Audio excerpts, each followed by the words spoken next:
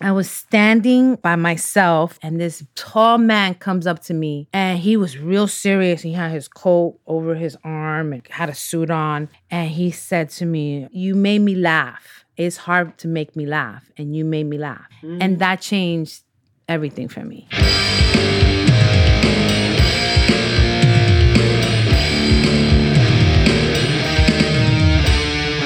Hello and welcome once again to the No Name NYC podcast. I'm Eric Vedder.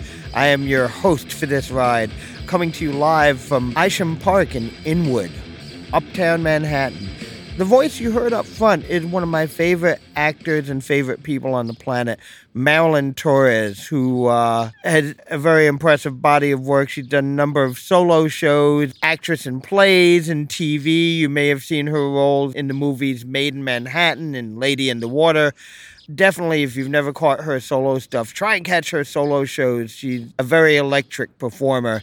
She's also very important to the history of No Name. At a point when we were a sketch comedy troupe, we started playing with the format that has been our format for over 20 years now, the comedy variety format, and she was one of the bold performers who took a chance to come and play with us and kind of help shape what we are today.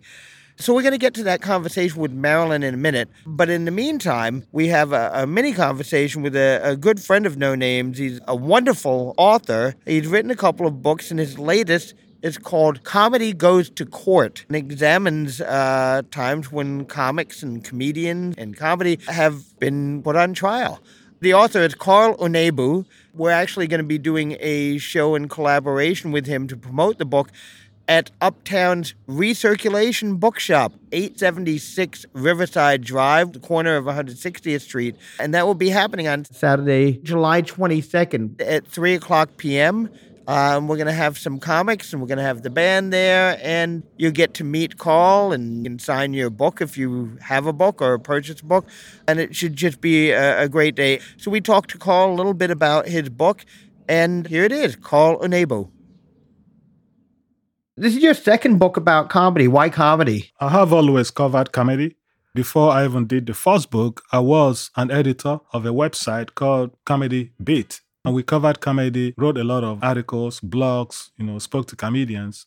And even more importantly, I co-hosted a quarterly show at a bookstore in the Upper West Side, a place called Book Culture. It was a quarterly series. We called it Comedy Dialogue, where we invited comedians to do shticks, followed by a sit-down and an interview about all the big issues in the comedy industry. And my co-host was a guy named Travis Irvine, right? Another comedian and a journalist. We put on a very good show. How did you get to writing books on comedy? Is it an extension of the website? By accident. I didn't intend to even write a book. Not with respect to the first book, Comedy Under Attack. That was more like a commentary on the current state of comedy, political correctness, joke stealing, the whole shenanigans with corporate America in the comedy space. I also got into issues about unionization, some attempts to form a union in the comedy industry, way back a couple decades ago. Let's talk about the new book. What do you get into here? This book actually began more as a blog. I had been doing this blog now for 10 years before I even decided to do a book. And the idea to do a book, again, was suggested to me by somebody who attended one of my events in which I was doing a book reading. So, that gave me the initial idea that maybe there's a book in here somewhere. And then when these suggestions came up again by folks who attended some of our events, then the ideas began to gel in my head that perhaps there might be a way to transition this thing from just mere blog into an actual book. So where can people track down all of your work as well as the books? www.ocarslaw.com. Excellent.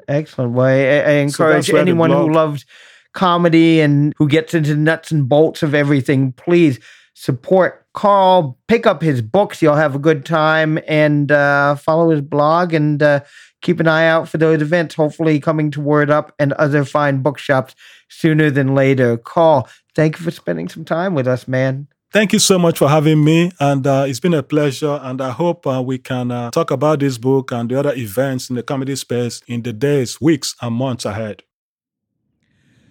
Oh, man. So again, Carl Unebu, that's Unegbu.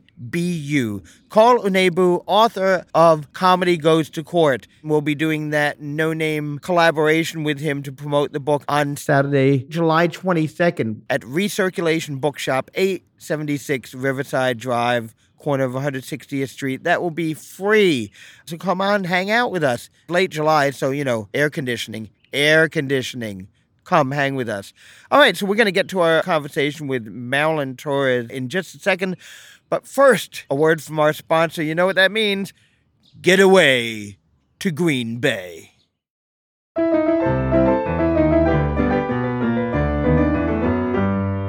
Get away to Green Bay. Yes, that's right. The historic Astor House Bed and Breakfast in beautiful Green Bay, Wisconsin, where your innkeepers, Tom and Linda Stieber, will greet you and make you feel at home in any of their 5 luxury accommodations, all of which have their own bath, and some of which even have a jacuzzi. Now, bed and breakfast. This is the bed and breakfast. You ever go to a bed and breakfast and think, I'd rather not have the breakfast? Or maybe you wake up and there was almost no breakfast and it's all gone by the time you got there. Or you do get there and there's like a couple of strips of bacon, maybe 1 or 2 turkey sausages, a box of half-eaten cereal, and some questionable fruit. That will never happen to you at the historic Astor House Bed and Breakfast, where nothing is more majestic than the fresh, homemade, yummy, scrumptious. Their breakfasts are amazing and are worth the trip alone. And after breakfast, if you want to know what's going on in Green Bay, what's fun to do, what restaurants do you need to check out, well, ask Tom and Linda. They know everything. They're totally connected there, and they will see to it that you have a blast every second you are up there. So, what do you want to do? You want to make some reservations? You got some questions? Check them out online. Go to www.astorhouse.com. That is Astor House, ASTORHOUSE.com. Escape to Green Bay today.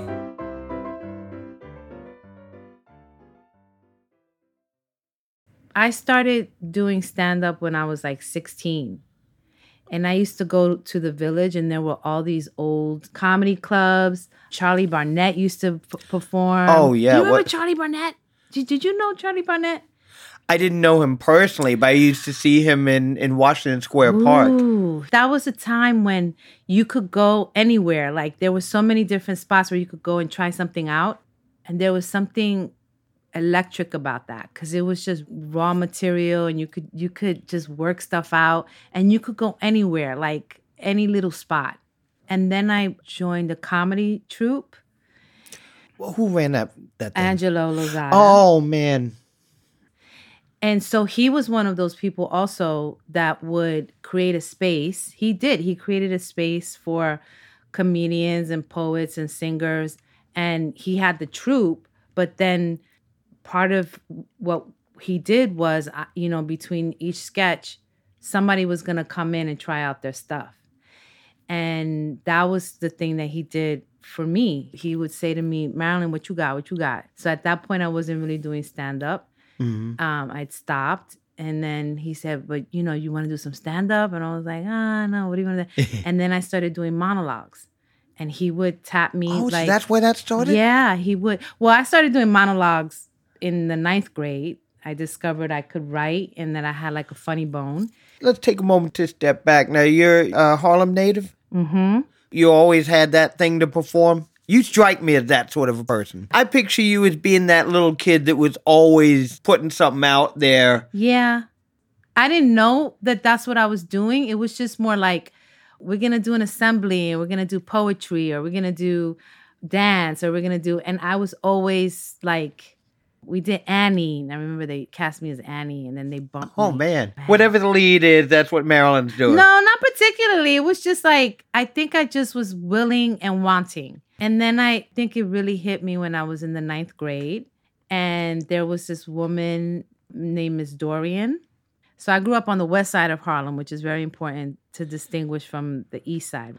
Miss Dorian, she was this white woman with big gold hair. I remember she had this big butt and she smelled really good. Like she would walk through the hallway and she would leave like this really beautiful scent. And she always looked like she was about something. And one day she announced over the loudspeaker she was creating an after-school drama program.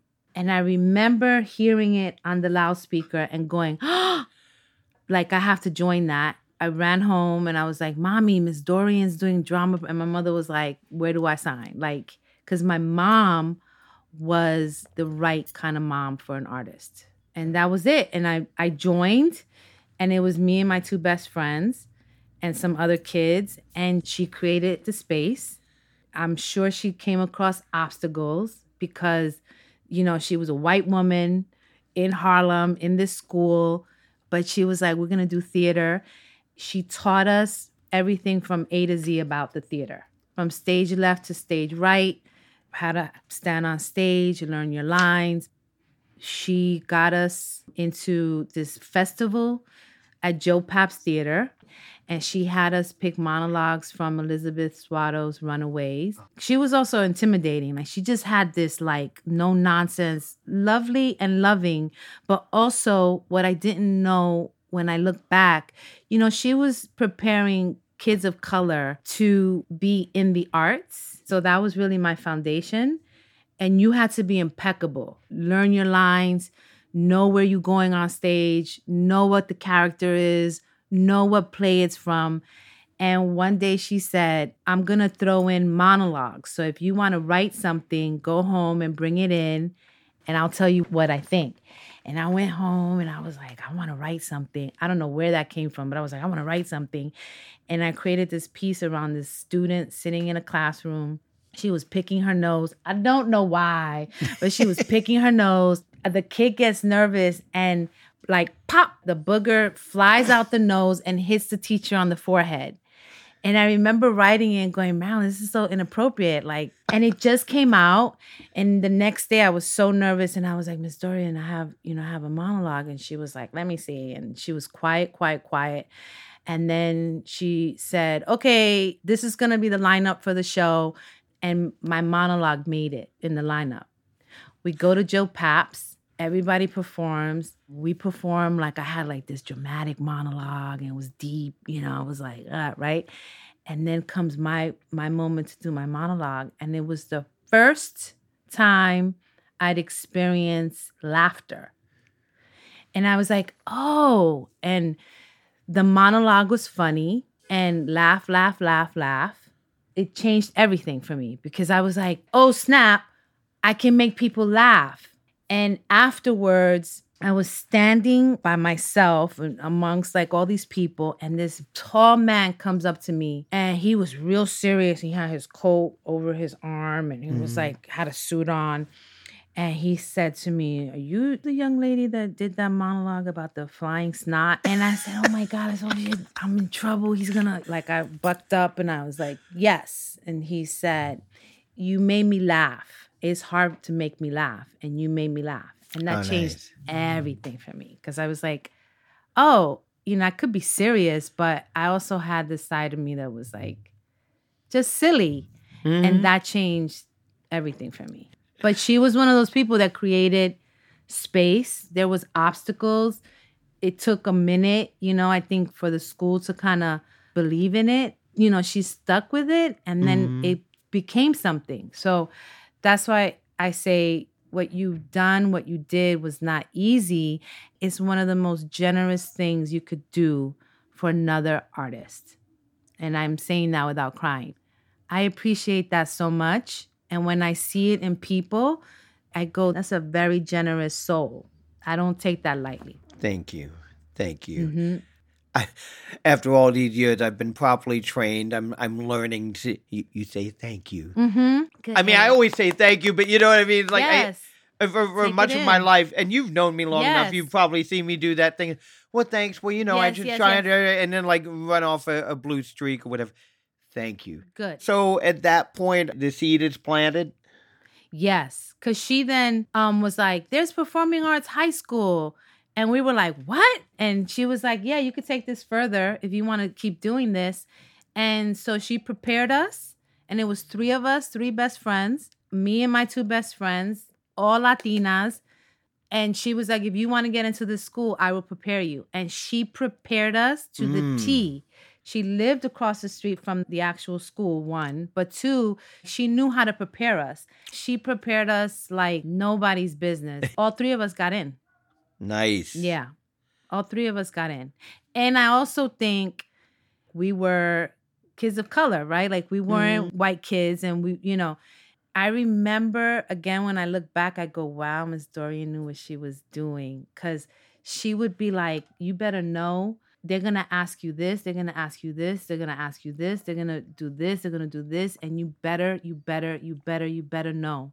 And I remember being in the audition process. It was lengthy. And it was like you had the first audition. And then if they liked you, then you would get a call back.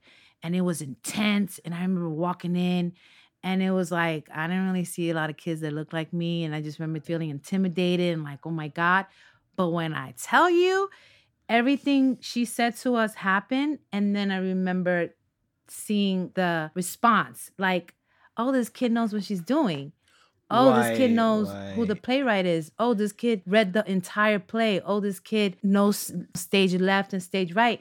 You're not supposed to know coming from where I come from. And she didn't say a word. She didn't say a word about it. It wasn't like she was like, I'm going to prepare, this Puerto Rican kid for this environment. No, it was more like, I'm going to teach you how everybody else is doing it in the field.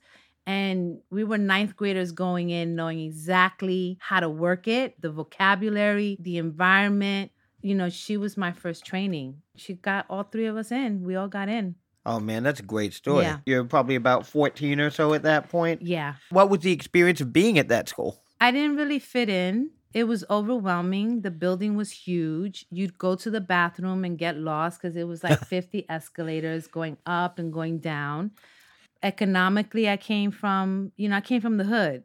And there were a lot of students that were like, where are you going to, on break? And they'd be like, I'm going to the Hamptons. And I'd be like, I'm going to the Bronx. You know what I mean? Like, that was my trip. Like the Silver Horse up to the Bronx. I didn't have the words for it, but it was what I was like, oh, they're kids that are economically on a higher status than me. There was a lot of white kids, right? I had never been around a lot of white. Listen, this was the first time that I met a kid that was half Puerto Rican, half white. So it was like a big culture shock as well. Also, academically, the arts was what saved me. Academically, I had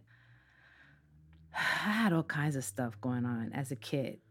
I think my spirit knew like the arts was a way for me to navigate. I was bullied a lot in elementary and junior high. So by the time I got to high school, I think I had a lot of heaviness in me.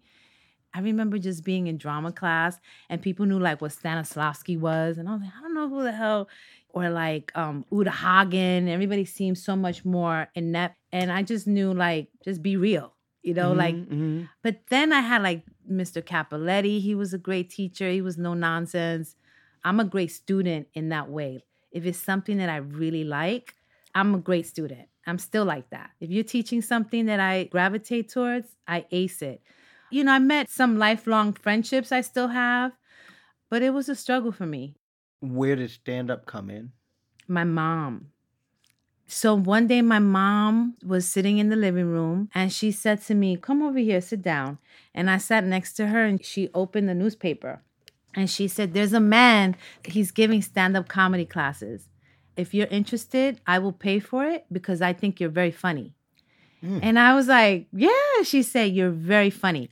And I think that was because every Sunday, my aunt would drive my uncle to Presbyterian Hospital because he used to work in that. They both did. And on Sundays, he would work. So she would drop him off and she would come with like cheesecake or some kind of food because we're a food family too, right? Like she would bring some kind of dessert. My mom would cook this big meal and my Uncle Carlos would come. We would just talk all this crap in the kitchen. Yeah. And my Uncle Carlos was very, very, he could have been a fantastic comedian because he was a great storyteller and then he was very funny. And then I'd come in and I'd tell stories and we would all just talk a lot of, crap. Or not crap, but we were just very funny. Just shoot the shit, Yes, shoot the shit. And when you've got a room full of people who can do that, that's what you live for. Yes, because you're trying to outdo, the jokester. Everybody's trying to tell a story and it's telling a story. And I believe that was my first training ground. That was where I learned how to bomb, or I learned how to wait, then I learned how to get my story in. You didn't even need to go to open mics after that, right? It was the thing is that then you're learning you're learning your style, you're learning your timing, you're learning what kind of things you like to talk about. Yeah, it was great. And I think that's when my mom was like, this kid is funny. She's always got something funny. And I think I also had a lot of adversity. So because I had a lot of adversity, I had to find a way to turn what was hard into something funny. And that was really also what got me seeing things in a different way. So you took that class, right? I did. Who taught it? Oh my God. Steven, I don't remember his last name. He was another pivotal person in my life. So I had this high school life, right? That was everybody's going to school and everybody's doing the high school thing. And then I had this double life. I had a double life because it was the high school thing and everything was neat and proper. And then when I started taking the comedy class, that's when I started the nightlife. So it was if I wanted to do stand-up, I would go to the open mics in the village. And I was this 16-year-old kid going on the subway. And I would go wherever I could. Where was the Village Gate? I won my first contest there. So it was that. And then another day, my mom was because I was also a depressed kid. And my mom said, there's this Puerto Rican traveling theater. They're offering free classes. Do you want to do that? And I was like, okay. So I joined that as well. And that was when the performer in me was born because I felt comfortable. I was with my people. I felt more relaxed. That was where I found my confidence. Mm-hmm. I felt like I belonged. So by the time I graduated high school, I was already born because I had this other life that was nurturing me in a way that high school was not. I imagine some of that would be too. I'm in these classes here, but when I'm not here, I'm actually out in the places where stuff is being done. Yes. And so then that was when it was oh my God, who's this comedian in this park in the circle? It was Charlie Barnett. People would just Legend. be sitting, just talk, enjoying the park.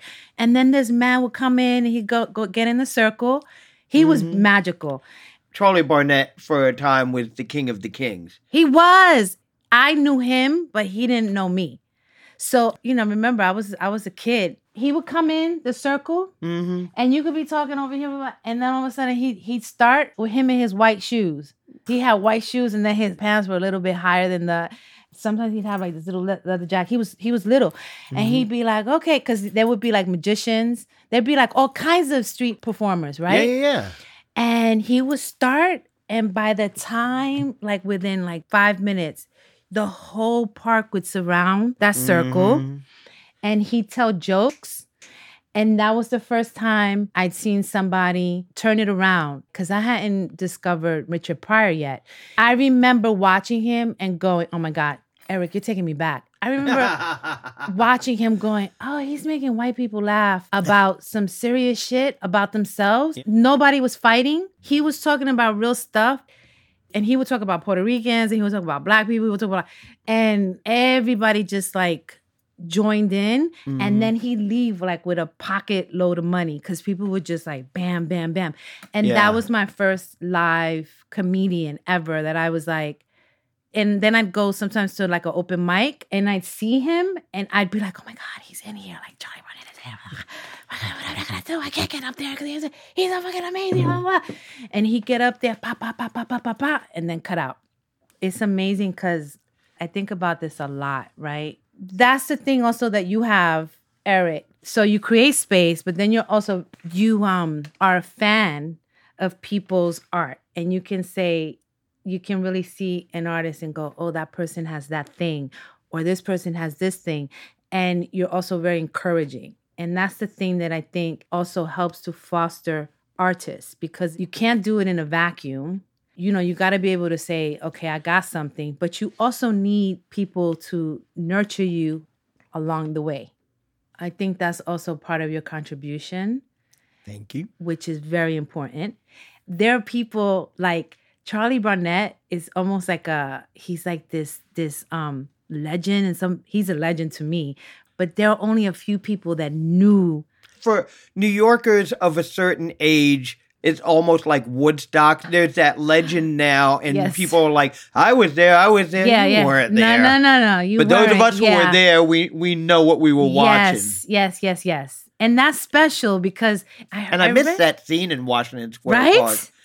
I mean, stuff still goes down there, but it's not the same. It's not the same. Ever since it stopped being 24/7. Yes. Yeah. And it taught you how to be humble and to revere. Because I think we're also in a field where it's like the people that are like known are the ones that everybody's like, oh my God. And I'm like, I know comedians from the 80s that were like brilliant.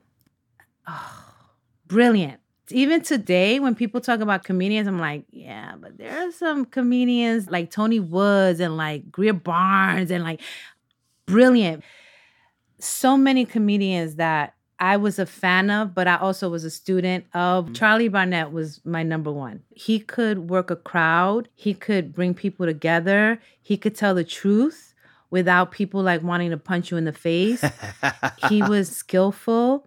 He had a story. I don't know fully what his story was, but he had presence.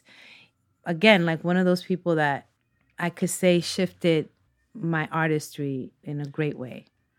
So you make your way through high school. What are you thinking when you come out of there? Are you thinking stand-up trajectory? Or? Yeah, I was doing stand-up for a while. I'd done it like for 7 years or so.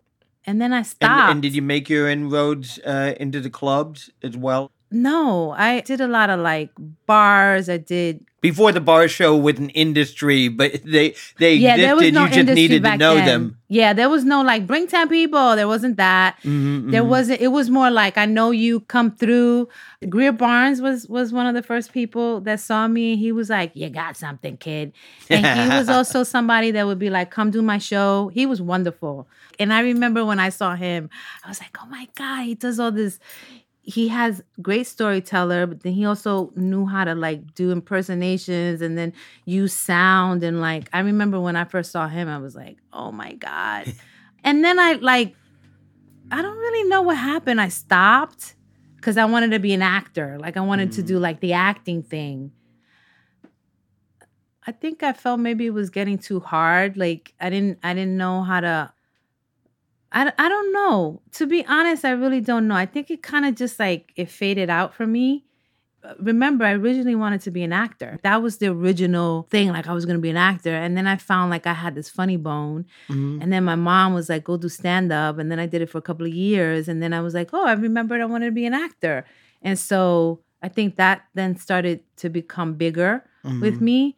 And maybe I didn't know how to make the transition. I don't know. Like, I think I've been a lover of both of them. So then I started doing like the acting thing, and then I started studying. And when I graduated high school, I was done with high school, and I was like, I'm gonna go out there and I'm gonna be an actor. I'm gonna be an actor. Then that was like I found I needed more training because again, I'm Puerto Rican, female, and there wasn't really that much for me.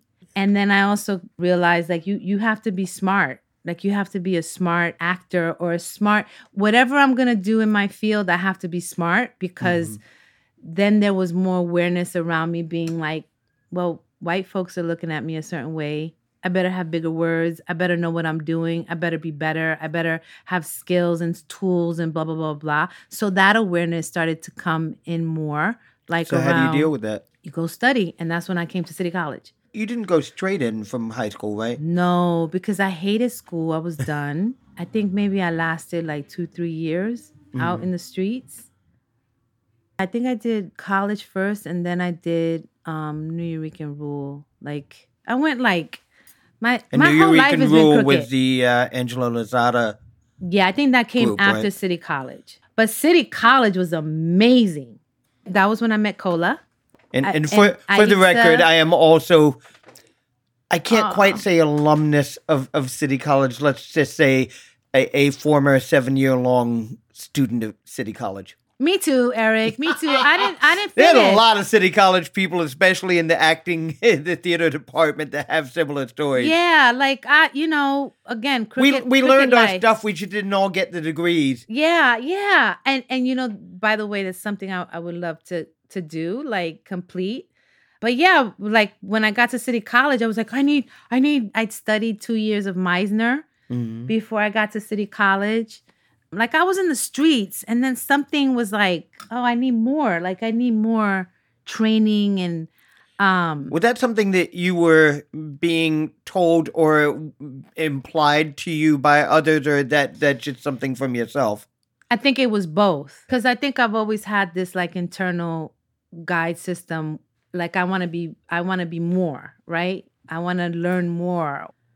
I think I also wanted a degree. Something kind of just came together where I was like, I needed like a paper to be like, you need some more legitimacy. What did you find at City? City was magical. I did not get my degree. That's not good, because I've applied to many places, and the degree seems to be is one of my, like social justice things around. You don't necessarily have to have a degree in order to be brilliant, right? And people say like, where did you get your degree? I go, in the streets, right? Like I literally College learned in the everything. streets, yeah. Yeah. So when I got to City College, I did like 2.5 years, but that was a time where we were putting up plays. Like we would take class and then people would write plays. We would cast each other. We would do a production. Or David Willinger would put up a play. We would do a play. Legendary David Willinger. They give it up for David Willinger. But it was very active. It was a time when I was able to, like, I studied Meisner for 2 years, and then I was able to apply it to plays and actually work the craft. So that was a time for me when I was working my acting chop skills, craft, whatever. Like, oh, this is how you use text. This is how you listen. This is how you create more characters. That was a time I met so many, like Aixa and Yurdis. I knew her from high school. She was one of my takeaways from LaGuardia. Yes. I remember her. Eaton. Do you know Ian? Oh, I love it. He's a great actor and a great person. Yes. So he's still in my life, and he and I did a great two-handler one time. Like, it was a time where there was a lot of creativity and people were applying it, not just studying, but like Rada Blank was also part of that. Kamali, like there were, God rest her soul, there were all these artists that were doing it and not just studying. So when do you start taking this and taking it out into the world? I remember trying to get representation. That was a little bit hard. I think, like, what is that saying? You make lemonade out of lemons. Like that was always kind of my story. So it still is. I relate. Yes. I think it's overrated, to be quite honest. Like, when you learn in the streets, it's just different. It's a different. I think I joined the troupe after, because I didn't finish school. And then that was when I really started to hone in my improv skills and my storytelling. So that's when you're working with New Eurekan Rule, right? Yes. How do you first get hooked up with them? So when in LaGuardia High School, I was friends with Selena Slava, who went on to have an amazing career. She called me one time and she was like, we're doing a play in the Lower East Side. We were doing a Miguel Pinheiro play. I played a junkie. Of course, it's a Pinheiro play. Yes, it's one of my favorite. I played like a heroin addict. I think I had like 2 words or something. And then in the play, there was another actor by the name of Danny Gonzalez. And Danny Gonzalez was part of this troupe. They were both part of this troupe. And they'd asked me to come in and audition. I prepared like this funny monologue about this woman in this big soap and lipstick or some shit like that. And Angelo Lozada asked me to be part of the troupe. That was it. Like, and then the troupe would create sketch comedy, like sketches. And then he would put like in between each sketch, because Angelo was a comedian, he would bring in other comics. which was like, it was sort of like a continuation from like the Charlie Barnett days, like when I was doing stand-up. There were all these comedians, Darnell Rollins, there was Stapleton, there was Tony Woods, there was Greer, these really potent comedians that were really about the craft of comedy. And then you would also have poets come in. You would have Caridad de la Luz. That's right. I forgot that was a part of the mix there. Yeah, and you would have Flaco, and you would have and then he was also great with you sing, you can sing, so come through. I'll give you a spot. And so again, there was that nurturing thing. And I remember literally thinking, that's a generous artist. That's not something you see all the time. I'm funny, you could be funny too. I'm an actor, you could be an actor too. We could both shine and we could both so that I will always be. And there were people coming to those shows. I mean, they had a regular engagement at the Copa for a while, I remember. Yes. Because I think that's where I saw you a couple of times. That's a good memory, Eric. Well, that was almost the only time I was ever at the Copa. I was like, I was always curious what it was like inside. And I did wind up being involved in a couple of projects there over time. But that was and I did not know you as well at that point, but I was like, well, I know someone who's performing at the Copa. I didn't know really what that meant, except I knew what the Copa was. Yeah, that was when I was introduced to the Copa too, because I didn't really know. I think we did that a couple of times, if I recall, but that was my Yale MFA. You know what I mean? If I were going to say, where did you get your degree? That's one of my degrees. Because I tell young people now, they're like, so, I tell them, it's one of my sticking points, because in this business, if you go to Yale, that goes a long way, right? But I got my schooling on my feet. Puerto Rican Traveling Theater, my stand-up, the troupe, times that I put up solo shows, in a closet or in a bar or whatever. That was literally my training. Mm-hmm. And when I look back, I go, wow, everything I know is because I fell on my face and I got back up. Now, you're starting to do character pieces with New Eurekan Rule, right? Yes. At what point did the solo shows start to come in? Because I've seen a number of them, and they are among the favorite things that I've ever seen in the theater. How did we meet though? How did that, we met through Cola, but then how did we come? We had a number of mutual friends from City College, so I would hear what everybody was doing. I knew half the cast of the legendary The Continuing Adventures of Dick Danger, which featured a half dozen former City College students that I had worked with, and you had worked with probably at some point. You kept showing up in my news feed and eventually, just supporting each other. Mm-hmm. You probably came to support a couple of very early no-name shows and returning the favor and, all of that. I mean, just probably you did a solo show that I didn't have to pay to get in to see, and then I subsequently paid for future shows. Yeah. I mean, I don't remember specifically. Yes. I know that I got a chance to see your work, and it knocked me out. And when we wound up with the circumstance of starting to play with the variety show, I was thinking, who's doing really good work that should be seen, and who's out there trying to get stage time. And you were one of the people I reached out to based on having seen some of that work. Mm-hmm. Yes. Thank you, Eric. You're welcome. What I'm trying to get at is when did the idea to come to mount a solo show, and how'd that come about? Because that was a thing that was kind of in fashion for a few minutes there. It was. Everybody, largely, and she didn't start it, but she was the first person to really get big attention for it. Whoopi Goldberg, obviously, and she again.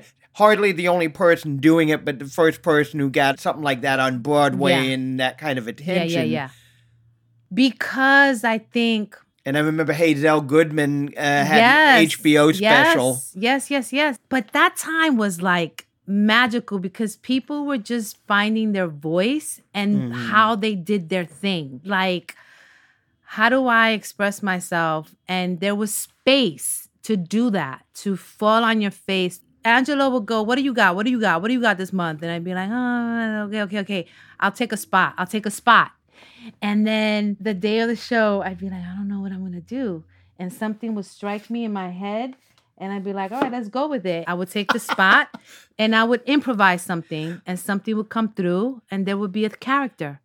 One of the early shows that you did with us at Common Basis, I remember this vividly. One of the things about doing the shows there is that there was a resident theater company. Every week we would come in and whatever play they were doing at the time was the backdrop. I used to love the way some performers would just on the fly, make use of the set. And I remember vividly one time you told me the play that was in residence at that time, the entire thing took place in ladies' room. And they actually set up a thing that they had a sink with running water. They had toilet stalls with actual toilets with graffiti written in there. I mean, wow. But I remember you did this monologue that seemed both fully formed and improvised at the same time. I remember after the show, you told me that you had an idea for something that you wanted to do. You weren't quite sure how you were going to convey the ideas that you had or get the character talking. And you showed up that night. We've got the ladies' room, and you told me that you found that character. Oh, Millie. Yes, oh and my you told God, me Eric. you told me that you had found the character because when you saw that, like, this is what it is. She's in the ladies' room, and like the bulk of the action took place Oh my fixing your God. face in front of Yes. the mirror. Wow. Oh my God. Okay, so And it was it made me so happy when I later on saw yes, a polished version of that in one of your shows, in a couple of the shows maybe. Eric. Okay, no words to describe this. What do I want to say here? It's nice that you remember that because that character. So when I started doing stand-up and I was taking those classes, I wouldn't write stuff down. And I remember Steven, he was the one that told me one time, we were having a session, like a writing session, and I didn't have anything written. I felt so bad because I was like, oh my God, like it was like reminiscent of school. What I would do is I would go on stage and I would just talk. And that was the way that I did stand-up. But it was in my head. And I had an ability to retain it. And then if I went back up, I could edit it. I knew like, okay, this word worked, this word didn't, this was the timing, blah, blah, blah. And he was the one that said to me, Marilyn, because I think I had like shame around it. And I was like, I can't write it down. Because again, that's the system. If I didn't have it written, it wasn't legitimate. I just couldn't do it. I still have this thing. And he was the first person that said, Marilyn, you are an oral writer. And I was like, an oral writer? He said, yeah, you're a writer. He said, don't discredit yourself. You're just an oral writer. Again, the light bulb went off and I was like, oh, I am a writer. I just don't write the way everybody else does. Can I say something? We recently had a wonderful conversation with comedian Leanne Lord. Yes, and that's how I met her at No Name. And I knew her from way in the beginning when she would come with her father, remember? Mm-hmm, oh, my God. Okay. When we talked with her, Leanne is one of these very meticulous, detailed writers. And we talked about her process. But one thing that I loved was that she made very plain that this was just sharing her way of writing. There is no right way of writing. You do whatever works for you and you find out what works for you. And I thought that was a very wonderful attitude coming from someone who works that way. Because a lot of times people who are that meticulous about their craft kind of take the attitude of this is the way to do it, and she spoke very eloquently about that. Well, she's a very smart girl. Like, I could totally get her saying that because she also respects the craft. She also respects artists. She also is brilliant at what she does, the way she does it. And I think that's part of her stand-up is like her words are very meticulous. And that's where set up, punchline, boom, she has a certain style. I'm the complete opposite. Like I was a kid, and this is crystallizing itself right now as we speak. So thank you, Eric. Like I was a kid My academics went down because I was being bullied. I had a lot to deal with. So academically, I didn't really fully flourish. So I think probably my brain went another way. When he told me, you're an oral writer, oh man, because I work with young people that are institutionalized, in Rikers and juvie, and I teach writing, and then, they're like, yo, Mish, I can't, and I'm like, no, I'm you. I have trouble writing on paper. You probably an oral writer. It's not that you don't write, because we all talk a lot of shit all the time. We're always all writing, but some people can go to the page. Some people can record themselves. Some people could just talk, blah, blah, blah, blah. How many people, like in my family, they're all storytellers. But you can't discredit yourself, because that's a problem in the system, because then you get X'd out, and the people that are getting X'd out are the most brilliant people. So when he told me you're an oral writer, I ran with that, because I was like, oh my God, it's not that I'm not capable. It's just I work a certain way. We are given the idea of what a writer is. Yes. And if you are not doing it in the way you've been told, you don't even give yourself the validation that actually, no, I am writing. I'm just doing it in a way that my brain wraps its way around that. Yes. Although that causes a problem later on. Well, it does, because yeah. Then how do you record your work? So when I was in the troupe, I started to discover even further that like I would just download work. So I would write before an audience, like just give me the spot and I'd have stuff floating in my head. Every character that I created was on the spot. That character, it was great because the toilet was there. I used the set to help me write that piece in the moment, and that was Millie. She was in a bathroom with her girlfriend who was in a bathroom stall. She was just discovering that her friend just was diagnosed with HIV, and that was a whole story. That character, I still work that character. And that was where I discovered that's when she came through in that moment at that show with you. I knew this was a part of your process. I did not know this was more specifically your process. I know at least a few of your solo projects have been directed by the wonderful Dudley Finley Jr., Yes. one of the best directors I ever worked with. I'm wondering how, when you're assembling a show of several of these set pieces, and you're not working with a traditional script, how do you get the beats to remain, and, timing and things of that nature to remain as consistent as one needs to be during a run of a show? Eventually, so just for the record, all of that work that I did is on paper now. Oh, okay. But when I was working it, I could do 50 shows, and I was just working through memory and editing and writing in my head. That was an ability. It's kind of still an ability that I still have. What happened was, like, if somebody was to hear me and they go, I want you to come to my school and perform, or I want you to come to my venue. That was when I was like, oh shit, I don't have a script, right? And then I go and try to write it, and I'm like, no, it's not the same effect. Like, there's just something, that's just the way it works. And Dudley, God bless him, doesn't panic. You gotta not be able to panic. Like, so this is what I would do. I would say, Dudley, this is the first line of my show. This is the last line of my show. And everything in between is what I'm going to do. Just going right back to acting class. Yes. City College, first line, last line. Yes. Still to this day, it's like that. And then he'd say, we pick out the music. Okay, we're going to open with this. If it's monologue, then it'd be like, this is a song that's opening. This is a song that's closing. This is a song that's opening, right? This is the kind of lighting. He directed Rumble in the Theater. It's one of my latest, right? It's the same thing. It was like, we got a working script, but she may change the opening the day of, like a half an hour before the show. Can you roll with that?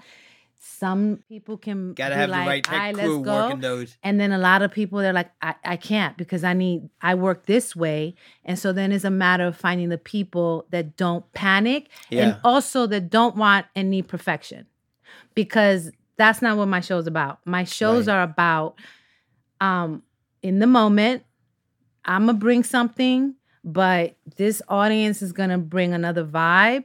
And for example, Rumble in the Theater, the opening of that play, I came up with it like 15 minutes before, I presented it for the first time, and then it stuck. Like, oh, we're just going to go with it. Because part of the fun of it is we're just going to see what wants to happen in the moment. I don't know. It's a little freaky, but so he has the ability, Eric, to like not go, no, it has to be this way. And you have to, do it this way. And, and like, no, he takes the artist and he goes, what do you need? Just let's do the beginning. Because I need to play and I need to discover what this show wants to be. And then he's like, he's a rock because he doesn't panic. Well, he also has a skill set of being very much able to adapt to the skills of the performers he's working with. So he may have in his own mind how he would do it, but he understands that, Can you relate to that? Yeah. Yes. At the end of the day, he has a real good sense of how to bring out the best of the performer, and part of that is recognizing that performer's process. Yes. And you do that too, don't you? Yeah, I mean that, but again, this is a through line. Again, that's so essential because you're seeing something in somebody and then you go, okay, I'm going to just give you a spot to just run with whatever. There are people, producers, directors or people that have venues and they're like, it has to be this way. I can't get into those venues because they don't trust my process. That's deep because I am not that artist. And so because I'm not that artist and I haven't been, in some ways I've been kept out of things that can move me forward. But you also have to trust that what I'm going to deliver is going to be cool if you just sort of hear the artist that I am. My friend Godfrey, who's Heartbeat Ensemble, he allowed me to do Rumble. And I had like a script that was like, it was like an outline, like, okay, there's this character, there's some of this, blah, blah, blah. And then I was like, I just need to play and and he gave me the space. It was wonderful because I could flush things out and I could work the way I work. That's not the general system. As you started to do more solo piece shows, somewhere along the line, you're getting roles in movies, you're getting roles in plays. Did you have a roadmap in mind, or was it, talk about, if you would, the other work that you've done along the way and balancing your work with the folks at Rikers and So at some point I did get representation. And some points in my career, I've been fortunate enough to do some film, some TV, and plays. Some of it I've enjoyed, some of it not so much. I think there's a misconception about like, you did that film, and oh my God, and it's like, yeah, but I didn't have that much fun on it. Right? like the people. I have in mind one particular project, which I won't name, but I think I know one you're talking about. Well, no. Well, all right. You know what? I will bring this up because this actually, in a different context, came up with a guest we just spoke with. Okay. Bob Greenberg was an actor in the film Made in Manhattan. Oh, yes, Bob. That was Bob? a fun. Yeah. Yes, I do. I always bust his chops when I'm introducing him at one of our shows. I always introduce him as the only performer I've ever introduced who was proposed to on live national TV by Jim Carrey and was also naked in a Jennifer Lopez film. Yay! I just love the offset of that. Bob is another one who's managed to take his artistry and create something very specific to him, because he never stops and he's Bob. Yeah. And I haven't seen him in years and years, but again, I'm a fan. No, that film actually was lovely to make. It taught me a lot. It was interesting because I played a maid, and that wasn't after the fact. I realized like, oh, people ain't, some people in my community are like, she's playing a maid, not supposed to play a maid. That's something else you have in common with Leanne Lord. Really? Yeah, Leanne Lord, it didn't make the final cut of her episode, and she's probably just as happy with that. But I always bring up the fact that, like, almost nobody knows about this. She was in a George Lucas produced film called Radioland Murders. She worked with a slew of legendary comic performers in that film: Bobcat Goldthwait, Robert Klein, Harvey Korman, Christopher Lloyd, and she played a maid in that. And you know, when we talked about it, she said, now in retrospect, I realized I was playing the Magic Negro part. Before that was coined, I think that became in vogue after Shawshank Redemption. Not that it didn't exist before then, but that's when I first started hearing it referred to that way. You know, I don't regret doing Made in Manhattan, and that's a whole other podcast session because I have a lot of thoughts about. Indeed. But no, that was a fun. It taught me a lot. It helped me out later on in life, just personally. I have nothing bad to say about that set. Oh, nice. It was cool. I'm glad. And then there's some stuff that you go and it's like you don't feel any, like, you're just showing up and saying lines and getting a paycheck. I'm a very personable person, so my first love is theater. If I can make money doing theater the way I would make it, like, let's say on a film set, or like, you know, you want to make a living. My preferred thing is theater. And then secondary, I would say, like, if I'm doing a part, and I have done some parts on TV that are fulfilling, you know, I think each job brings you something different. And then I think each job informs you about where you want to go next, what you want to keep doing, what's your stilo, what is it that you really, really, you know, came in to do as an artist, as a soul. Each thing teaches you something. So, like, I have my teaching life. I do that to. And how did that start? That started because somebody invited me to be a guest artist in a class that my friend was teaching. I think Candido Tirado was the first person that brought me in as a guest artist. He was teaching students how to write a play. And then you bring in guest artists to read the students' plays. And that's how it just went. You know, one person helps the next, hopefully. I went from guest artist to teaching artist to sometimes I'm a guest artist, sometimes I'm a teaching artist. A lot of my teaching has been with young people. I hate the term at risk. So I say that just because I don't have another term right now, because I was that kid. They are me, I am them. And I enjoy helping young people have a voice because that was what saved me. You know, when I look back, I go, oh my God, the arts literally did save me. So I believe in it. And if I can push that forward, it also keeps me centered. Like, you know, it's a crapshoot because sometimes you're not working. Sometimes, you know, that's why you create your own work. And then when you create your own work, it's harder to do other people's work because I get that. Yeah. You're not really doing the thing that you do. I could do a part that you go, oh, that's all she could do. And you would never know that I do all this other work.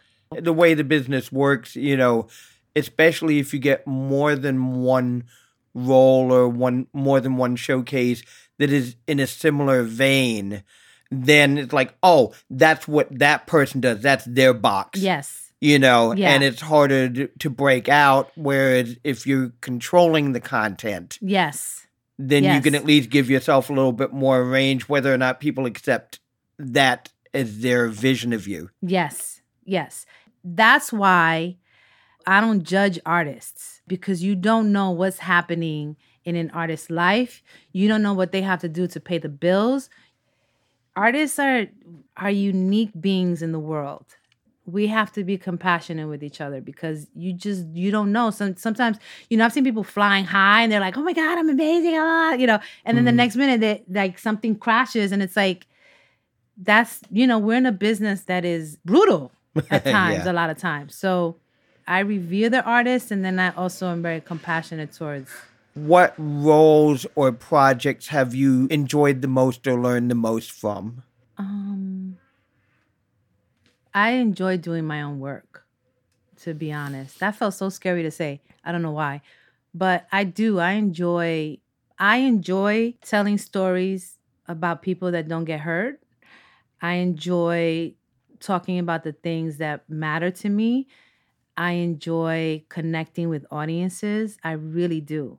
I enjoy learning about audiences because that also informs my work. I respect, like if it's one person, that's the thing. Like when I was doing stand-up, sometimes you would be doing stand-up for 5 people. Sometimes we would do No Name and be like 2 people in the audience. And it's like, but can you make those 2 people laugh? Or can you make those 2 people like shift their perspective? Sometimes we'd have 20 people. What kind of artist are you with each audience, right? Because that's also part of the training. And you have to respect the audience. Like they got up and they were like, we're going to go see a thing that Marilyn Torres is going to go do. Then I respect that. Like they don't have to come. They don't have to care. So I enjoy that exchange immensely. And I love telling stories and I love talking about the things that scare us. And I love the possibility of moving the needle around something that we get stuck around as a society, right? Because we could stay stuck and be like, well, it's this, is this, is this. And my thing now is like, but what else is there that we haven't discovered that maybe we could be a little bit better to each other. Maybe, because I also studied, I don't know if you know this, Eric, I became a core energetics practitioner along the way. I'm not going to try and repeat that back, but I will say I knew that you had ventured into some stuff in that realm that I'm not going to try and repeat. Yes. But I didn't know any specifics about that. What's that about? Some stuff happened to me in my life. I started doing core energetics, which is body therapy in essence. I saw that was helping me. And then I went to study and became a core energetics practitioner. For 4 years, I studied. And then after that, I started applying it in my artistic work.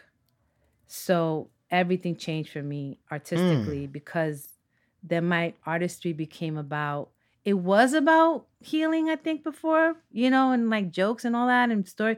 But now it's more like, oh shit, there's some stuff I could do with my art. And I could teach people or show people or just share some stuff that I learned. That's also part of the artistry now, too. It's been like all these kind of different avenues that I think now is culminated. My first love is live. Going forward, do you have anything in your sights that you're working towards, or is there something going on with you right now that we can keep an eye out for, or what's going on with you now? After I graduated from my healership, I created a show called Anatomy of Love a couple of years ago. It's a group process. And I've done it, and I'm going to be doing it again. So that's one thing that I'm actually looking for space to do it now. So I've got like a couple of pieces that I'm working on getting documented and out there. Because I think I've accumulated some material, right? That I think may have some kind of secondary life but my anatomy of love is the focus that I have right now. We will be seeing that at some point soon, this year? Yeah, yes. Where can people track you down? Where can they find out what's going on with you if they want to know about all things Marilyn Torres? Yeah, so Facebook is the most it's this whole social, I'm still catching up, right? Pow to me, because that seems to be the way. But, and then there's also MarilynTorres.com. Oh, okay. So we're building a website now. And Facebook is the most like active way to get in touch with me, to see what's happening. Instagram, I'm working on that right now. I'm catching up to like this whole, because Marilyn is also very old school. Like I'm very old school. And I think it just speaks to, I like person to person.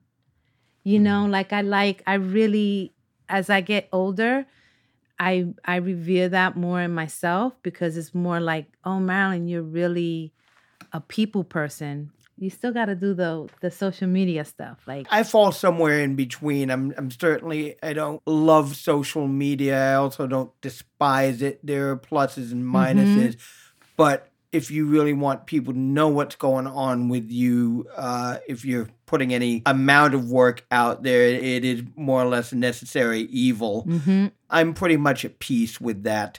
I just wanted to know that if something is coming up, you'll be putting the word out and we can see it from you that way or via your website, yes, right? Yeah, definitely. And when I put something out, the next thing you're going to know that, there's going to be a concerted Just give us enough effort. advance notice so we can spread the word via old-fashioned phone calls or whatever comes about. I want to be in that number. Thank you, Eric.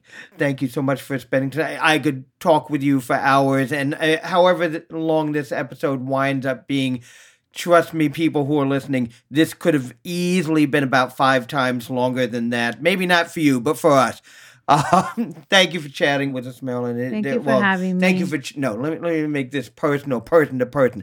Thank you for chatting with me. I've really enjoyed chatting with you. Thank you. Same here. I love you, Eric. I love you too, Marilyn. Thank you.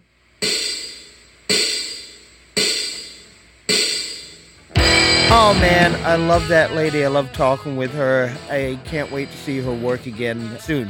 Marilyn Torres, it was great catching up with her. So, these podcasts, they happen because lots of people do lots of things. And the people you need to know about who do those lots of things for us are producer and chief audio engineer, the one, the only, Gary Understudy Hardcastle. Additional audio provided by Miles, Mix Appeal Blue Spruce. Our theme music is written and performed by King of the Hill, Courtney Hill. And as we like to do, we will leave you with a little bit of music. Today is actually a song from Miles Blue Spruce, who also has a band called Blue Spruce, but this isn't a Blue Spruce song, this is a Miles Blue Spruce song. He hadn't left the band, this is just something he did on his own. It's called Try Tonight. I love that song, I hope you will too. Until next time, thank you for hanging out with us. Hope your summer is treating you kindly and the universe is treating you kindly. Until next time, I'm Eric Vedder. I love you all.